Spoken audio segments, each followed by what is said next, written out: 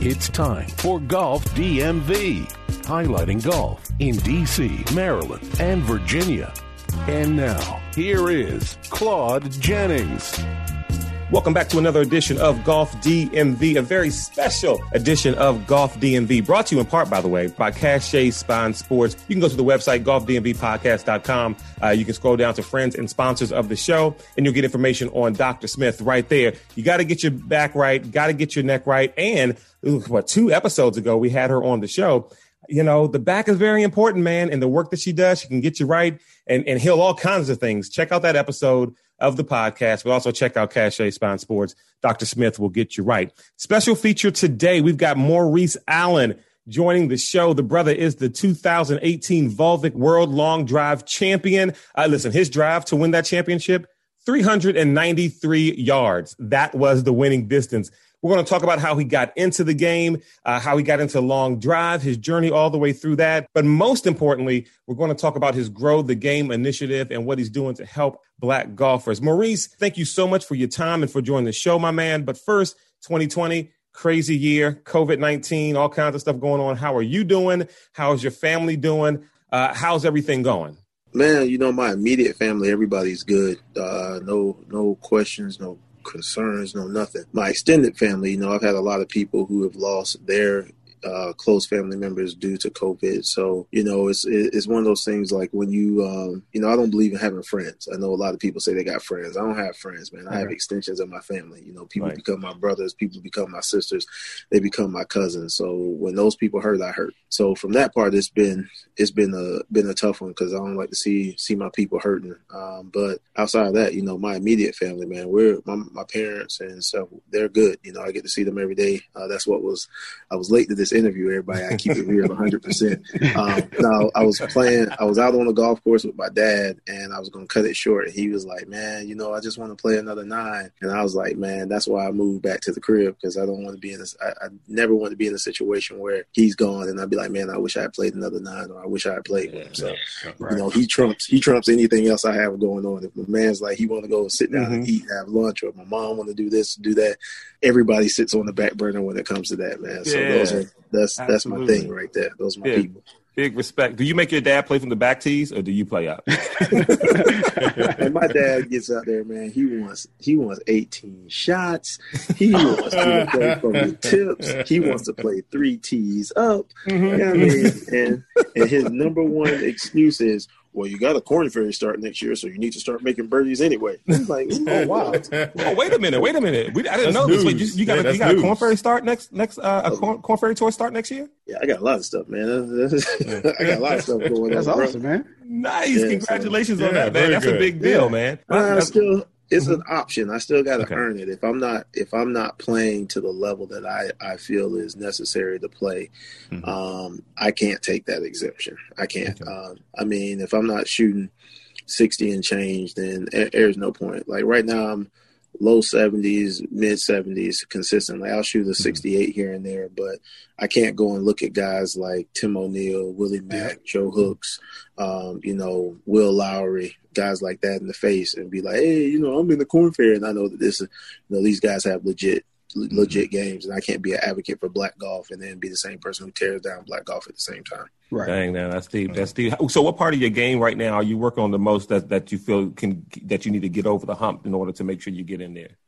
Honestly, execution. You know, I met with a guy.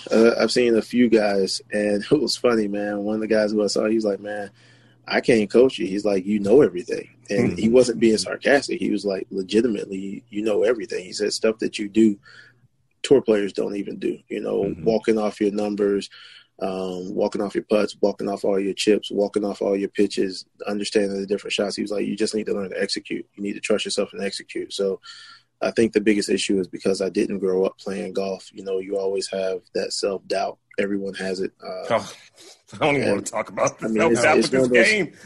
Well, but no, it goes so much deeper than that, man. This game brings out every insecurity that you'll ever have. And, you know, people always ask about black people or black people being on this on the tours and playing this game at the highest level. The problem is if you brainwash them from the time that they're little kids, then and you give them these complexes early, how can you ever expect a person to be able to fight the biggest fight in the world, which is man versus self? And when you're on the golf course and when everything else is quiet, you get to hear these demons, and those demons will find a way to creep in at the time when you need them the least. They will find their way out. So, you're always and I've talked to a lot of my friends, they always ask, do I deserve to be here? We always feel like we have something to prove, and we really don't. If we're there, then we're good enough. It's always, every time we do something, it's always, there's always an asterisk by it. Oh, well, maybe this or maybe that, or there's some circumstance, or the key phrase is happenstance when we do something positive rather than understanding and just giving people their respect. So learning to overcome that, learning to not to second guess myself. My coach and I talk about this thing called flow. Flow is everything. It's literally you being connected to yourself. Everybody has the power of God within them. Everybody has the essence of God within them. So, we're taught from the time we're at an early age that perfection is impossible, but you can have perfect moments if you actually allow yourself to flow properly. You won't be a perfect individual, but perfect moments. And that's really what you're looking for in golf, or is to capitalize on those perfect moments or find something that you're doing correct for that particular point in time in your life.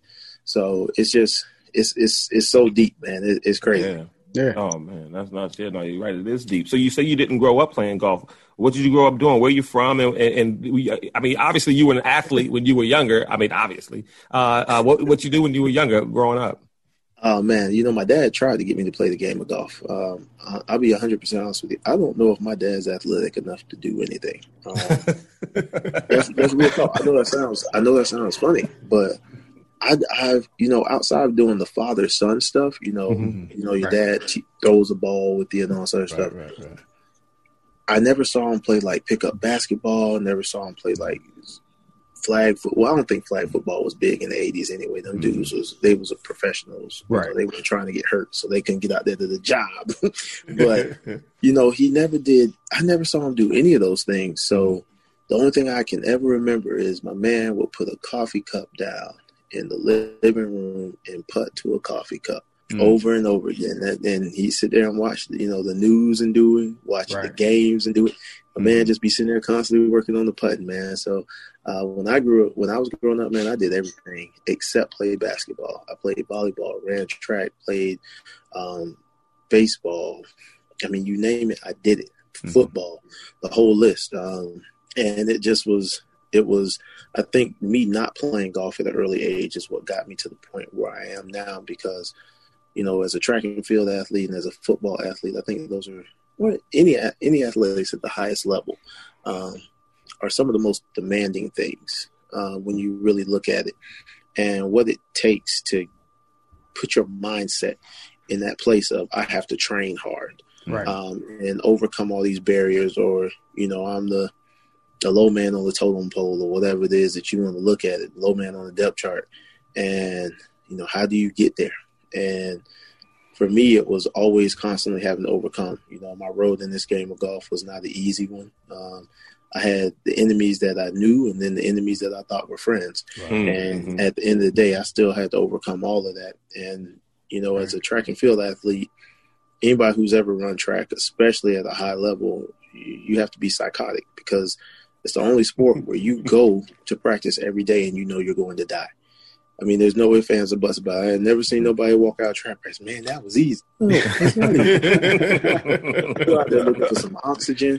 Yeah. You're trying to find Jesus. Anything that'll get you through the next moment. So, I mean, but it changes your mindset. And I think because of that, those other sports prepared me for the amount of work that I have to put in now, and the many things that I'm, I guess, destined to accomplish, or be at least a catalyst for other people to move forward in life. Golf isn't where you started. How did you get into it? And was it, long drive first and then playing and trying to get on tour, or was it on tour and then long drive? Like what was that path? No, man. One of my cousins was the athletic trainer for FAMU. When I was at FAMU, I used to just hang out with him. I had a set of golf clubs because my dad gave them to me, but I never played. I'd go in there and ride in the cart with them, hit the ball here and there.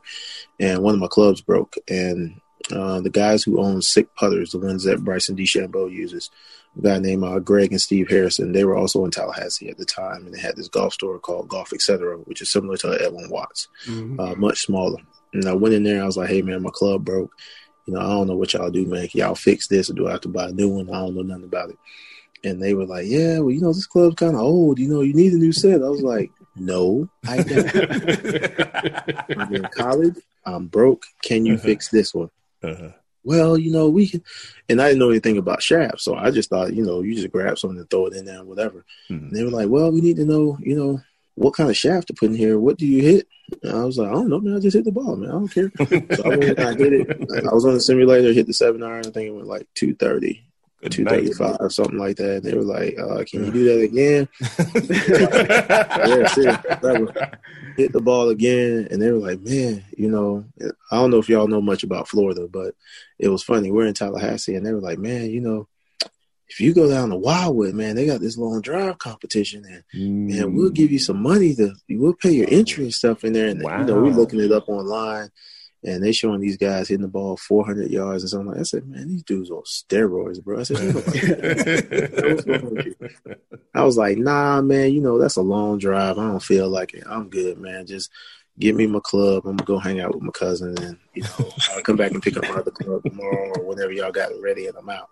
And I walked out the door, went to the golf course where my cousin and my friend Sash was playing, and we're sitting there. And we're actually on a rain delay because it's lightning. And I'm telling them the story. My cousin said, Wildwood, man, you dummy. That's a golf course 15 minutes down the road. I'm thinking Wildwood, Florida, which is down by Ocala. Right, that's what I was thinking, yeah. Exactly. I'm like, why would I drive 3 hours to go to something I've never heard of? So they all packed me in the car. We go back to the Golf Etc. They give me like $160. And this guy named Kenny Knox, who used to be on the PGA Tour, they gave me one of his drivers because I didn't have a driver. So I had a 7.5 degree TaylorMade Tour burner driver. Wow. And I go to Wildwood, and here we go. It's down in Wakulla County. For y'all who in the Panhandle, is also known as Will Kill You County. Okay. I got a picture. I'm tracking. Yeah. There's 3 Ks involved in Will Kill You County. But we get there, and obviously we get out the car. We the only ones that look like us there. Everybody start turning around and looking, and then this guy with this huge Southern drawl. Well, yeah, you can fill out the paperwork, fella. Hit the ball. So I went to hit the ball. Hit it my first time. Hit my 6 balls. They were all out of bounds. Hit it my second time. They were all out of bounds. Third time, all out of bounds. Fourth time, they were all out of bounds. And the guy was like, man, wasn't none of them close? And they're on the radio, and the guy was like, no, there ain't nothing there. He said, well, do you think that they're further back? He said, no, I'm back here at 350. I can assure you ain't nobody hit past me all day. And this one and I'll never forget, I can't remember her name, sweet little old white lady. They probably call her a Karen now, I guess. She came up to me, and she was like, baby, I would just pay to watch you hit the ball again. So she paid my entry fee for the 5th one. Nice. And the guy sitting at the back of the range, I think he's at like 370, and I'm hitting the ball, and we had one close, and you could hear him come back on the rail. He said, well, wait a minute, fellas. I hear some rustling in the bushes, but I can guarantee you ain't no way in hell that's a golf ball back there. And he takes the cart, turns it around, and I've got a ball sitting out of bounds by 4 inches at 398. Good night. And the longest ball of the day, 389. And the longest ball of the day was like 345. And the guy, and all you hear him come back on the race, he said, well, good gracious, who in Cooter Brown you got up there hitting the ball? I was sitting there, me and my cousin laughing. We said, Cooter Brown? Who is Cooter Brown? What is that?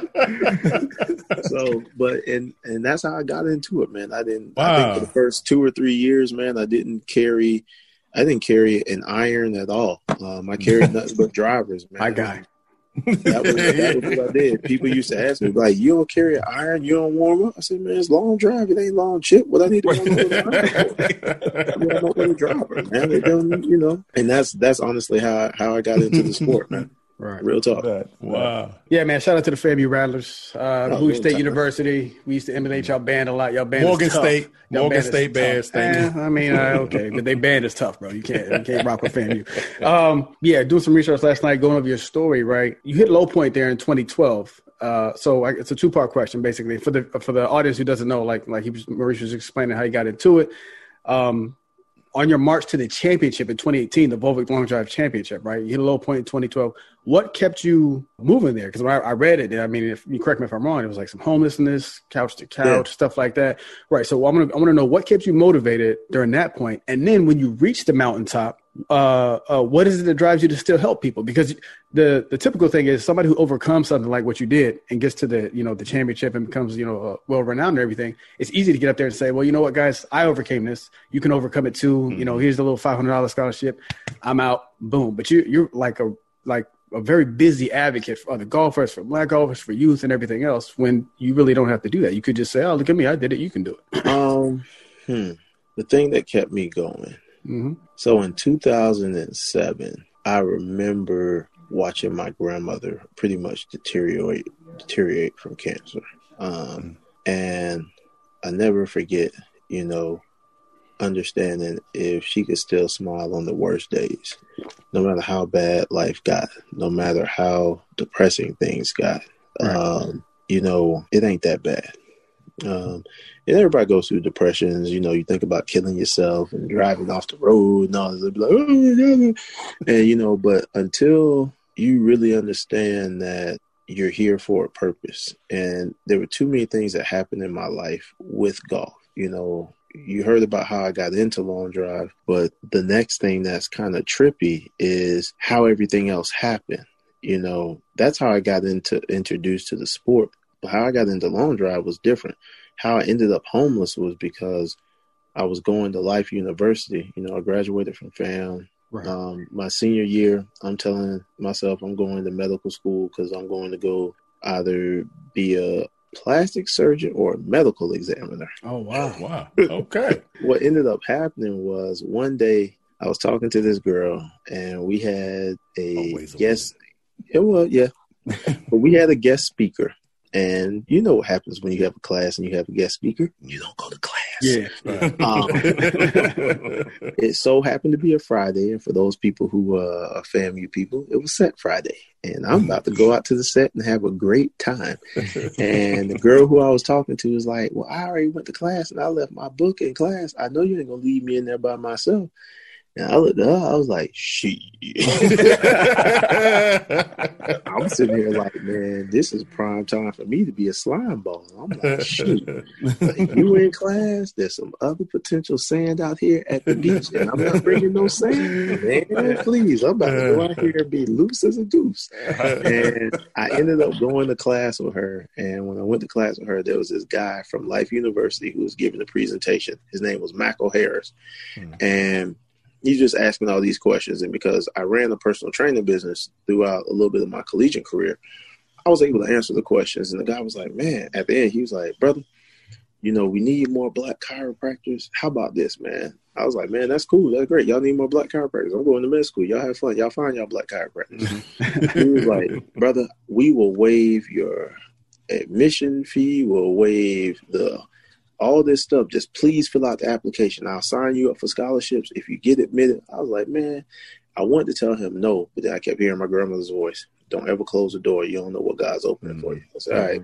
Now, this is before I even went to the long drive competition. This is in the fall. So we go up there on the visit for the class, for the school. And I was like, all right, cool. I ended up getting awarded these scholarships. They gave me a work study job on campus, so on and so forth. And so I go up there. I meet this guy, J.R. Ross, who's a golf instructor, and we're doing that whole thing. And he's helping me out. They're hooking me up with some range balls. They're not giving them to me for free, but whatever. Right. And then that summer, I started competing in long drive. Now I've been introduced to long drive. And I remember I went somewhere. I was going to a tournament in Montana. And I came back and I got close. I think I made it to regionals or something like that. And they were asking, what did you do this weekend? They were doing the sharing thing. And I had this weird teacher. And I was telling them what I did. And she was like, "Oh, really? You really did that this weekend?" I was like, "Yeah, whatever." And she went and talked to the athletic director. Life was an NAIA school, so they were real liberal on their athletic programs. Right. And what ended up happening was Life sponsored me my first year of Long Drive. And, now mind you this, I'm the only black dude, right? Right. I had a personal chiropractor go with me to every tournament I went to my first year on the tour. And the thing about it was he couldn't adjust nobody but me, because under his licensing, he would have been messing up. He wasn't licensed to practice in all these other states, only because I lived in his state and he was traveling with me. Right. Yeah. So, they already hated that. It was, who is this? Right. His own chiropractor. Right. And so with that, man, I remember I ended up signing up for the Life intramural golf team, and they had this thing where for $100 a year you got to hit unlimited range balls, no limit, no cap. And I stopped going to class straight up. And I remember I literally hit balls on the range till my hands bled. Like, if you look at my fingers, stuff like this, and I remember going all the way down to the bone on my fingers, and I had no gauze on there. I used to hit almost 1,000 golf balls a day, and I started wearing football gloves because I was running through the golf club so fast. And I remember I was doing well in my classes and stuff, and then this one dude, Professor Koch, he ratted on me and was like, "Man, this joker ain't coming to class." Told the president brought me to his office. He said, "Hey, man, I see your grades all right, but I got to kick you out of school, man. You're going to mess up our accreditation because you ain't going to class." I was like, "Man, my grades is good. What's wrong?" He was like, "It's still mandatory for you to go to class." He was like, "So I got to kick you out of school." How do we get to just kicking out so fast? Like, just no warning or grace period or something, I had not been going to class at all. Okay. And apparently they had been sending letters, and I just didn't read them. Oh, that's what that pile of mail is. Yeah. Oh, that's what that pile of mail is. So and it was funny, man. My dude kicked me out of class, and he was like, "Hey, come back to my office at 3:00." And I'm looking at him, and this is like 9 a.m. I said, "Man, I'm not coming back to you at 3:00. I got to tell my mom I just got kicked out of school. If I'm coming back, I'm burning this place to the ground." That's what I'm doing. So I went back, and he was like, "I hear you're pretty good at this long drive thing," because I had set the world record for swing speed at 161 a few months before. They had put me in all these magazines. It was bringing a lot of publicity to the school. It was doing a lot of good stuff. And my dude said, "All right, I'm going to kick you out of school, but I'm going to give you the best gift I can." And I was like, "I don't understand." Guy Reekman, who is the chancellor of Life University, and I was dead serious, bro, pulled out his black card, bought every tournament I had for the rest of the season. He paid entry, he paid flights, he paid hotel, he paid rental car. I went to Sweden twice. I went to Spain. I went everywhere in the United States. He literally racked up $30,000 on his card, and I sat there and watched his assistant do it. Whoa. Straight up. Hey.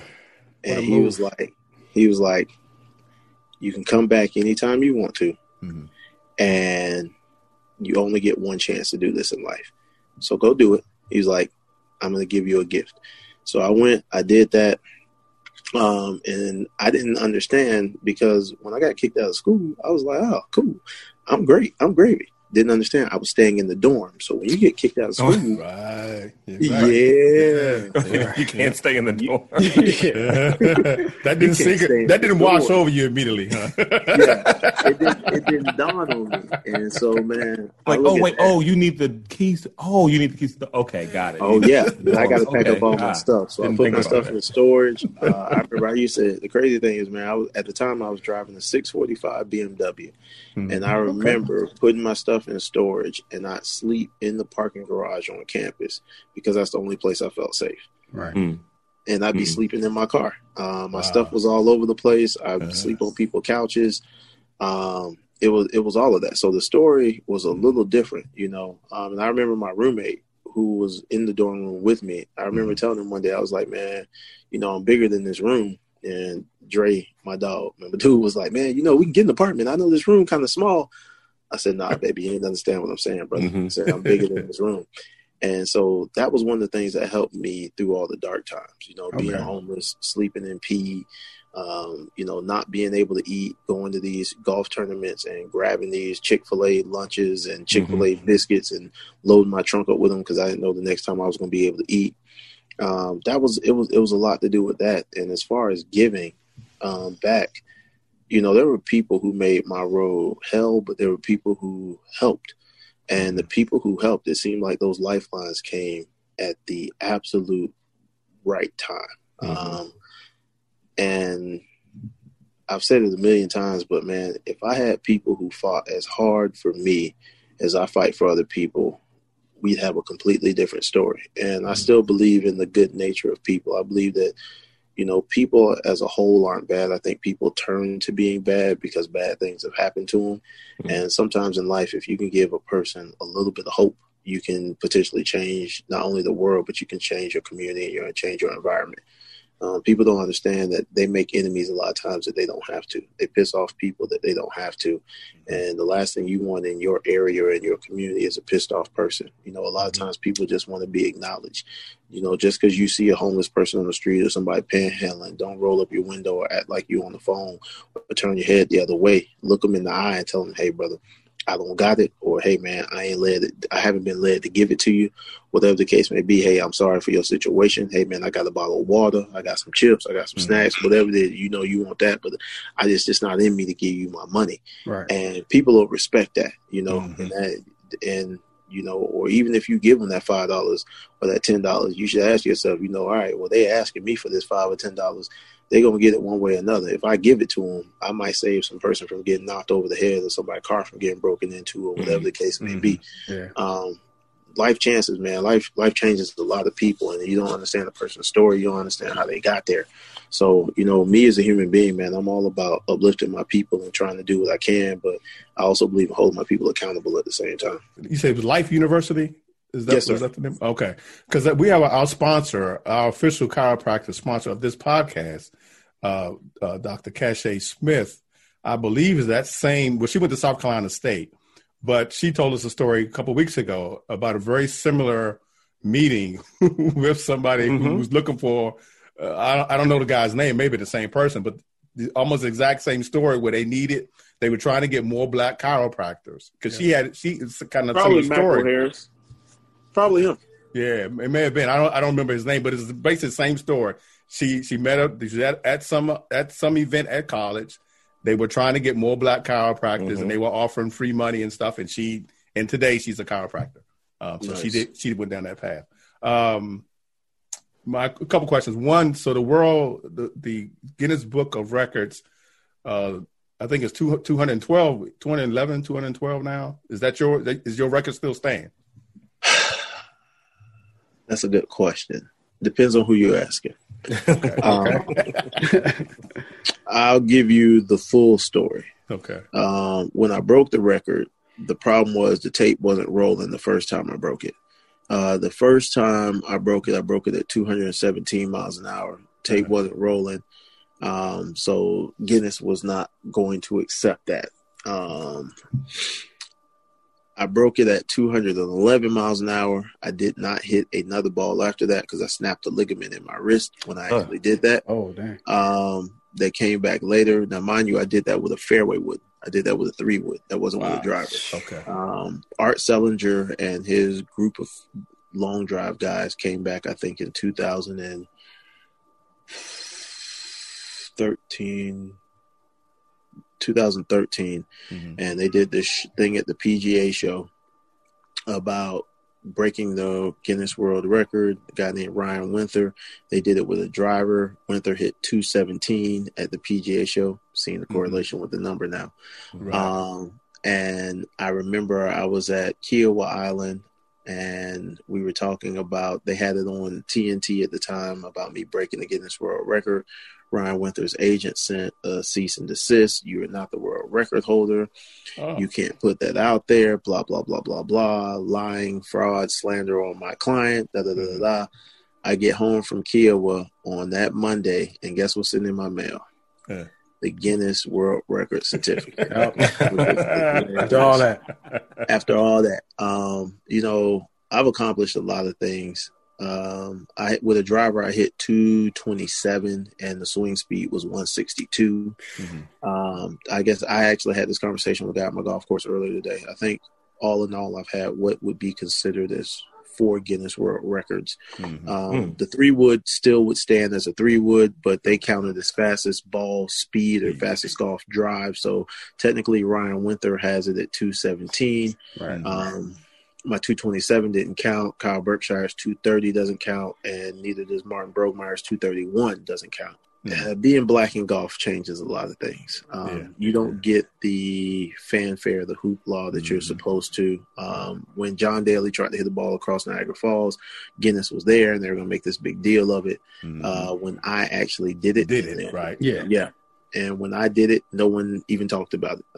Ironically enough, a guy who I know is a golf instructor. He just found out today that I hit the ball across Niagara Falls, and he's in the golfing world. You asked earlier, why do I give back? It's stuff like that, man. It's the fact that I've done so much and it's still constantly watered down. It's still denied. And most importantly, it's even watered down in our own community. As black people, if we don't celebrate our own champions, how can we expect other people to do the same? Exactly. Man, absolutely. Talk a little bit about your Grow the Game initiative to that end. To that end, Man, that's why I've been busy, baby. I'll tell you something I ain't told nobody else then. Oh, look at this. Golf DMV with some breaking news. This is what I'm talking about, baby. Y'all get the whole Magilla on this one, brother. So, the Grow the Game initiative. Most of you all know that Golf Digest wrote a story about me. This was in June. Talking about being black in the golf. All right. So, after that story, a lot of white people reached out, and I heard everything. We want to help. How do we help? Blah, blah, blah, blah, blah, blah, blah, blah. You know, that's all right. Well, let me figure out a way to get white folks to help. You know, obviously not just giving money. Giving money. No, that's a lie. I'm not giving money, but it needs something. And I got a call from the people at the Diamond Resorts, and Payne Stewart's son, Aaron, is a guy over the Diamond Resorts. He was like, hey, we'd love to have you come back and play again. We know you played last year. We want to give you another look at it. When you played last year, you know, you knew 2 days before. We want to extend the invitation for you to come this year for the 2021.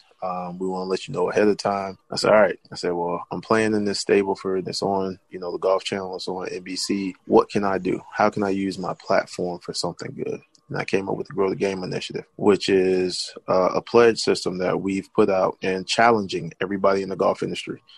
Golf Digest, Golf Mag, Golf Week, USGA, PGA of America, PGA Tour, LPGA, APGA, JAGA, and every other GAs that you can think of that are doing things within the golfing industry who say that they want to bring in and make the game more inclusive, supposedly, and challenge them to pledge, challenge them to donate.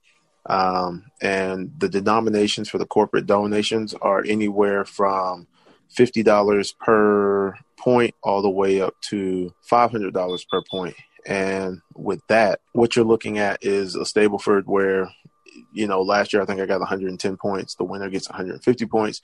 But all of that money is going to supporting African-American men and women playing golf. I don't use the word minority because everybody who's not a 30-plus-year-old white male is technically a minority in the game of golf. White women or white kids, everybody's a minority in golf except for a 30-plus-year-old white man.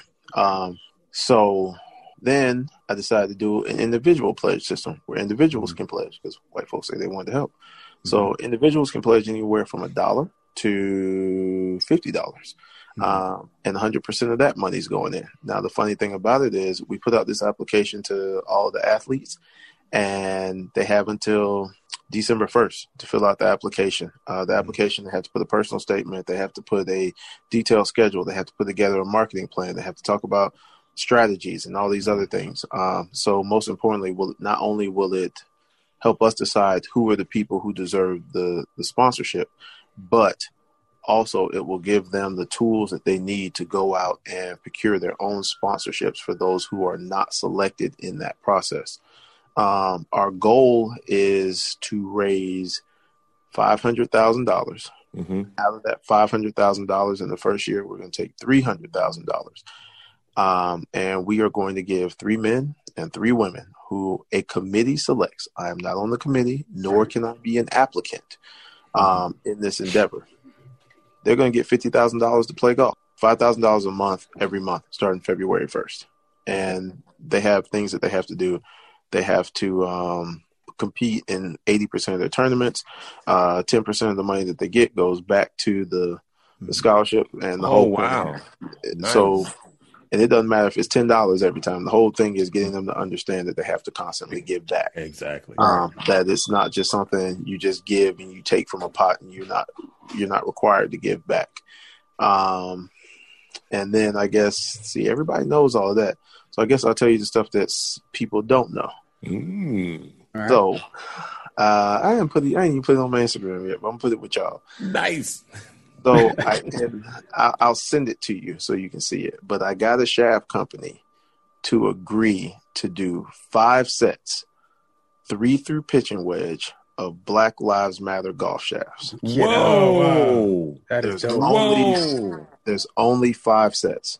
It has my logo going this way, and then down the shaft it says Black Lives Matter. It has a fist on each side of that. On the back side of the Black Lives Matters, it has 6 names on each shaft, and that's every victim who has been a subject to the police brutality through the Black Lives Matter movement. Breonna Taylor, it has everybody. Rice, yeah. Everybody. Tamir Rice, Sandra Bland, I can go down the list.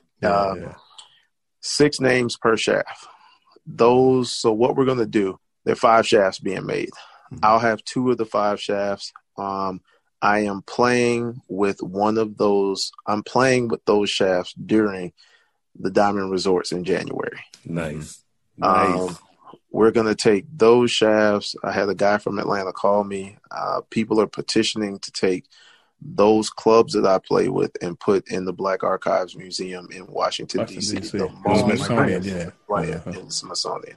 Right. So we'll see if that part happens. The next thing that we're doing is we are taking those 3 sets that remain. So I'll keep 1 set. I'll donate 1 set. Right. There are 3 sets that are going to start with the day that the event opens up.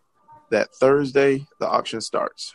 And you get to pick whoever wins the 3 top bids, get to pick their flex and their weight, 3 through pitching wedge on these shafts. There will only be 5 sets. One of them will probably be entombed forever in the Smithsonian. Right. One of them will be in my bag, by the way. Well, look, I appreciate that we can all go see it because we're all in DC. Yeah, we live here. Yeah, so we can go check it out. When it makes it, we can go check it out next week as well. Really? Okay. Next week. And the goal is, and I've heard that these shafts are going to go anywhere from $75,000 to $100,000 for the set each. Wow! Because you're getting a 1 of 5. And right. Let me explain something to y'all. I can assure you, they ain't gonna make no more of these shafts. And by the way, I believe it. Whatever shaft company this is, I mean, I hope you share that too, because like, if folks need to support this company for stepping out and doing this, because I want to get your opinion on this too, because like, you know, it seems like there's been golfers, especially some of the black ones, who are starting to shy away from standing up and saying, no, golf needs to do the same thing. Like, golf needs to step up and support its black athletes and black people in this movement. And you've been a voice to this, you know, and so we need to support this shaft company for doing this. Yeah, I'll be quiet. I'm going to see me and V on the same poll there. What black golfers? You talking about Cameron and Joseph Bramlett? Yeah. Good point. I know you ain't talking about them other 2. No. Not the Cobblinasian and the Cobb Black Blade. Well, I don't know what that was. Whatever. So we used to call on this show. We used to call Harold Varner. We used to call him the other black guy. Yeah, but we had to strip him from that. We used to call him OBG, but we had to strip that from him because of his recent, non-comments. I just want to say recent non-comment. Well, I stand by your tweet, Maurice. That's all I'm gonna say. I rock with you 100%. He made 100% comment. Quote, right. There's no racism in golf. Which is ridiculous. That was his comment. Like, V, you heard no birdies, no BS, man. I mean, I don't have no issue with Cheyenne. I don't have no issue with her. I think she's doing amazing things, but everybody got to be real. I mean, her uncle ain't did nothing. He ain't never do nothing. He ain't gonna do nothing. Nope. And but here's the thing. Here's what we have to understand. Okay, first things first. Everybody's not gonna be an activist, and if that's not the path that God placed them on, I don't have a problem with that. My thing is, at the end of the day, white people in the golf industry have continuously gone to these two people who they know is going to say absolutely nothing because it makes them feel better. It allows them to sleep at night. It makes them feel comfortable in their skin and in their wrong with what is going on in this sport. So if that is what, we can't be out here talking about our truth. And in today's society, there's this thing called your truth. That is a lie. There is no such thing as your truth. There is the truth. Right. There is your perception. There is your opinion. Right. And that's okay. You can have your perception. You can have your opinion. You can have your view. But that does not make it the truth. I can sit here and say that V got on a black shirt all I want to, but we know good and hell well it's gray. He got black writing on it. That shirt ain't black. It's got black on it. But it ain't a black shirt. It's a gray shirt. The majority of color is gray. And that's where we're having these problems. And the fact that you look at Harold's wedding, and in his wedding, there wasn't the first black person in that wedding. Now, here's the thing. Marry who you want to. Be in love with whoever you want to. I'm not one of them people who be like, man, it's already dating is terrible. No. Let me tell you something. If you find love, that is the most beautiful thing. I will never stop a person from loving whoever they love, man, woman, whatever it may be. It's all good. That is a beautiful thing. The problem I have is when your love allows you to disassociate and neglect what is the truth. Yes. And it don't matter what it is. It's not about race. It's about life. If you are in love with a person who is beating your face in on the daily, and if that love allows you to think that that is okay, then that love is not healthy. That is not love. If that love allows you to turn a blind eye and a deaf ear to reality, then that is not love. If that person doesn't stand up with you in whatever is going on, because I can assure you, he has seen racism on the golf course. Oh, absolutely. He has homeboys who have seen racism on the golf course. He's from North Carolina. Of course he does see it. Exactly. So, I mean, people don't like it. Harold ain't got to like it. But like my mom and my daddy always say, if you don't like something, don't get no attitude. Change it. Don't give a person a reason to say something. My mama used to tell me all the time. She'd be like, you think I got better things to do all day than sit here and correct you and talk to you about the same old thing? She said, I do. Trust me. I don't even want to tell you half the stuff I got to tell you, but I can't sit here and let you be wrong. And we become a society where we think the homeboy code is letting you walk off wrong. Right. The homeboy code is I got to check you. I got to love my brother enough to check my brother. Be like, hey, dog, hey, bro. Yeah. And that's okay. Don't get no attitude. Right. Don't get no attitude. I mean, you know how it is when you with your people. You with your moms or your pops and you do something you ain't supposed to do. You leave the refrigerator door open. You know when you walk away from that refrigerator door open, you know they're going to say something. So what you do, you just close the door. Yep. You don't even give them an opportunity to say nothing. You're like, man, she gonna trip about this refrigerator. I don't know. So what you say, man? I don't even want to hear this. All right, I don't even want to hear the right thing. Let me just do this right now. Ain't nobody got time to get this. Yeah, I mean that's the issue you run into. But honestly, I'm not certain about being. I know they didn't want a lot of people to know what was going on. I know that their logo is not on the shaft at all. Right. And I understand for a lot of people, they scared. Because at the end of the day, whether we like it or not, we are the minority in this game. Unfortunately, no one has attempted to ever market to the black dollar in this game ever at all. Which is super sad, sad thing. But hopefully that changes, but I appreciate them giving this part because I think it's going to allow us to raise money for a cause that is so wonderful and so great. I think that the only reason why we're going to hit our goal as far as money raised is because of these shafts.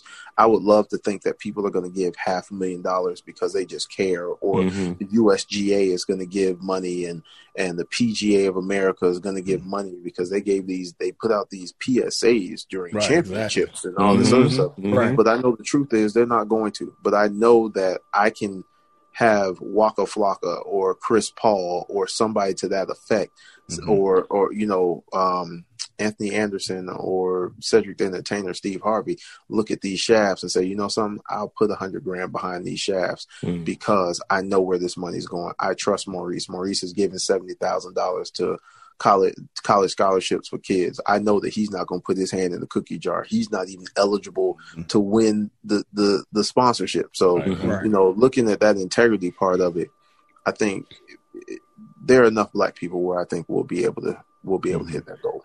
One thing I made the joke to the homies that I take solace in the fact that, like, balancing out, the whole Tiger Woods and Harold Varner thing. When I go to the course these days and I see a lot of like young fellas, like my brother-in-law, he's a Q.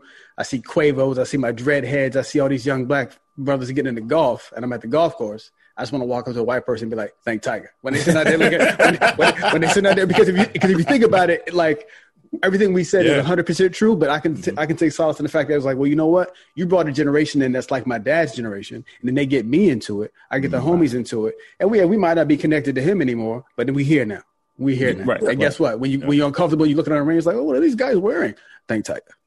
You like Tiger Woods, right? That's why we.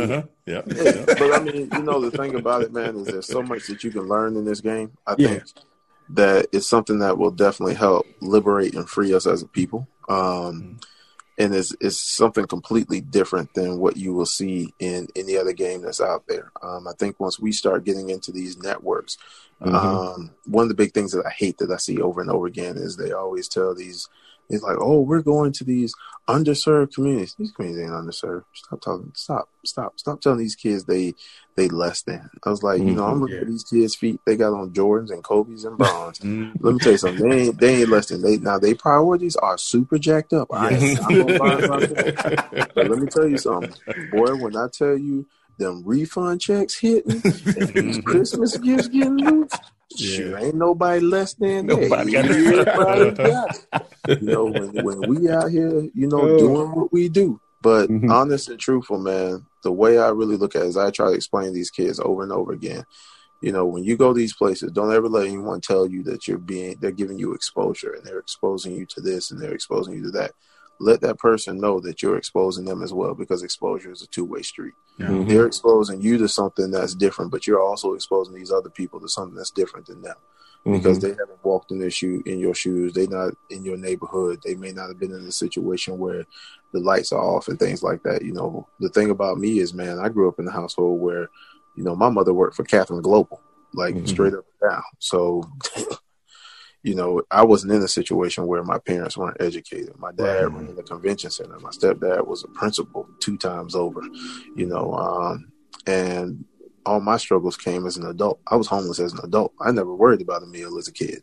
But because of the things that they taught me, I knew I couldn't come back home because I wasn't doing what they told me to do. And understanding that integrity and understanding that, hey, you make a bed, you lay in it. Don't come in here asking me. I mean, they would have helped me, don't get me wrong, but if I had done it the way they wanted me to do it, I wouldn't have been in that situation in the first place. Right. Yeah, and understanding that. So, I mean, it's stupid crazy, man. And I know when a lot of people do these podcasts, I've had every last one of them. They be like, "Man, we was expecting a Ric Flair guy, but you something completely different."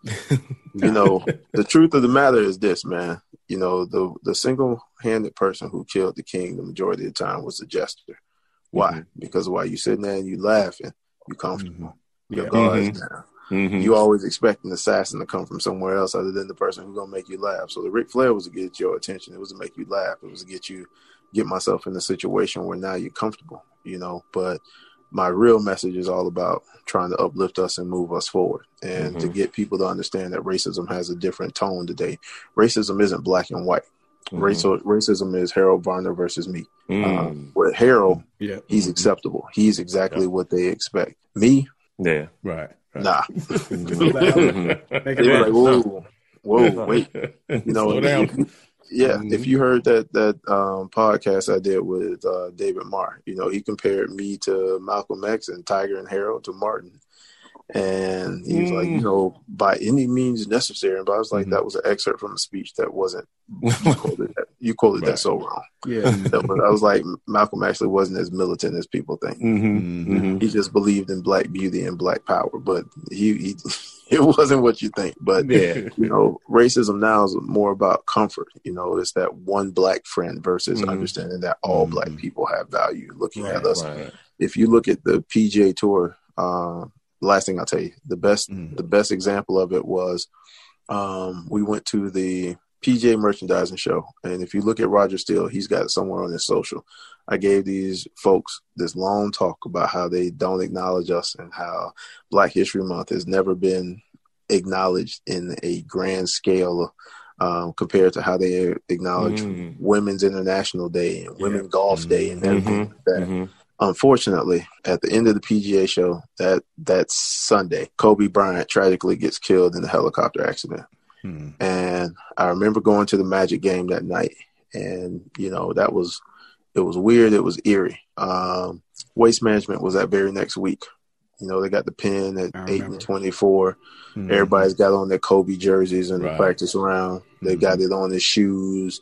TaylorMade posted a picture of Kobe, GOAT, blah, blah, blah, blah, skip. 2 days later is the beginning of Black History Month.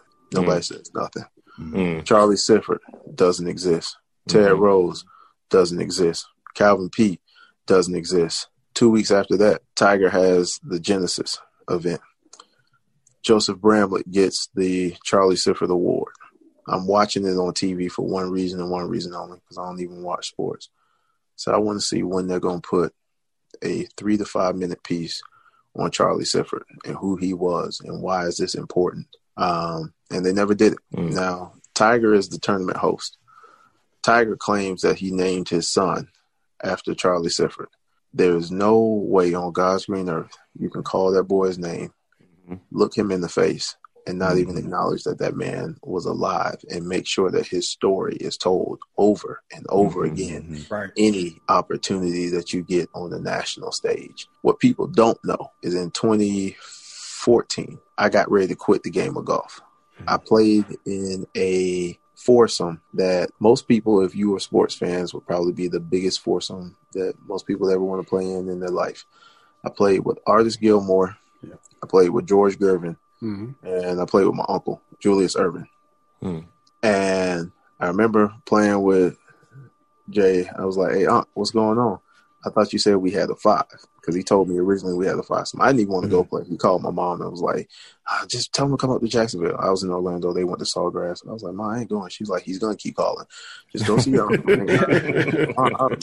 I was like, and honestly, straight up, I kid you not, I was done with golf. I told her, I was like, I don't want to see golf. I don't want to play golf. I'm going to go back to chiropractic school. I'm going to get this degree, and I'm going to keep it moving. Or I'm going to go work for the CDC, because at that time I had a job offer at the CDC in 2014. And I went over there and I played.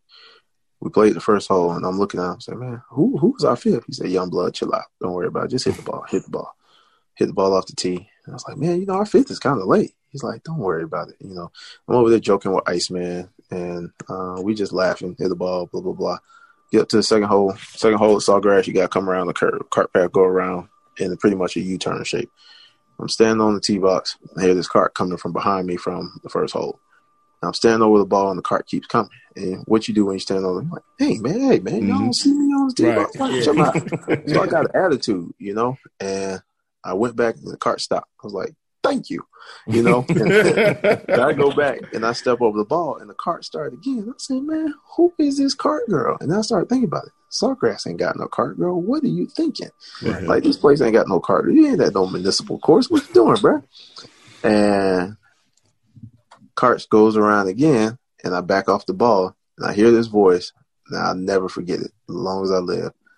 I heard y'all was looking for a fifth. I said, man, who the turn around, Calvin Peete. Wow. And I looked back at my uncle, and Jay just looking at me. He just started laughing.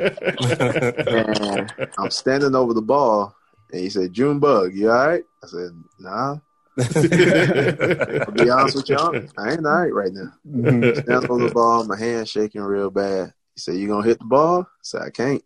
And then Calvin said, it's all right, young fella, just do what you do. And I'll never forget, bro. I hit the ball, piped it down the middle. He said, not bad. Hit a little 3-wood. I was about 182 yards out. Hit a pitching wedge, flew the green. And he said, what club was that? I said, the pitching wedge. He said, a little long. And he didn't say much. He wasn't impressed, huh? Well, he was, but I couldn't tell at the time. Yeah. We get around the hole number 8. Hole number 8's a par 3. Well, actually, no, we were on 7, and I was behind the trees. And Julius and I had this ad campaign that we had given to Octagon, and it was talking about cleared it, which ironically I ended up hitting the ball across Niagara Falls later. But we were talking about taking the ball and hitting it across all kinds of stuff, canyons, over highways, and the whole thing was cleared it. And we talked to them about this ad campaign, and we were trying to figure out a golf company to pick it up. No one ever picked it up. And I was standing behind these trees. There's this pond over there right in front of the green. And Calvin was like, looks like you got yourself in the pickle, huh, young fella? And about 150 yards out, and there's these tall pine trees. And he's sitting there like, well, I guess you're just going to have to punch out. I said, no, sir. He said, well, I can tell you, ain't no way you're going to get over them trees and get to the green. Okay.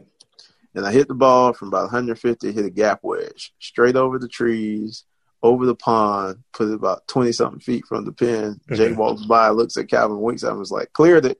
And it was like, what? And it would have been like the perfect commercial, bro. It would have been like the best commercial if we had filmed that. Right. We get the hole number 8, and it's 210 yards. I hit a 9-iron to 3 feet. The caddy's with us.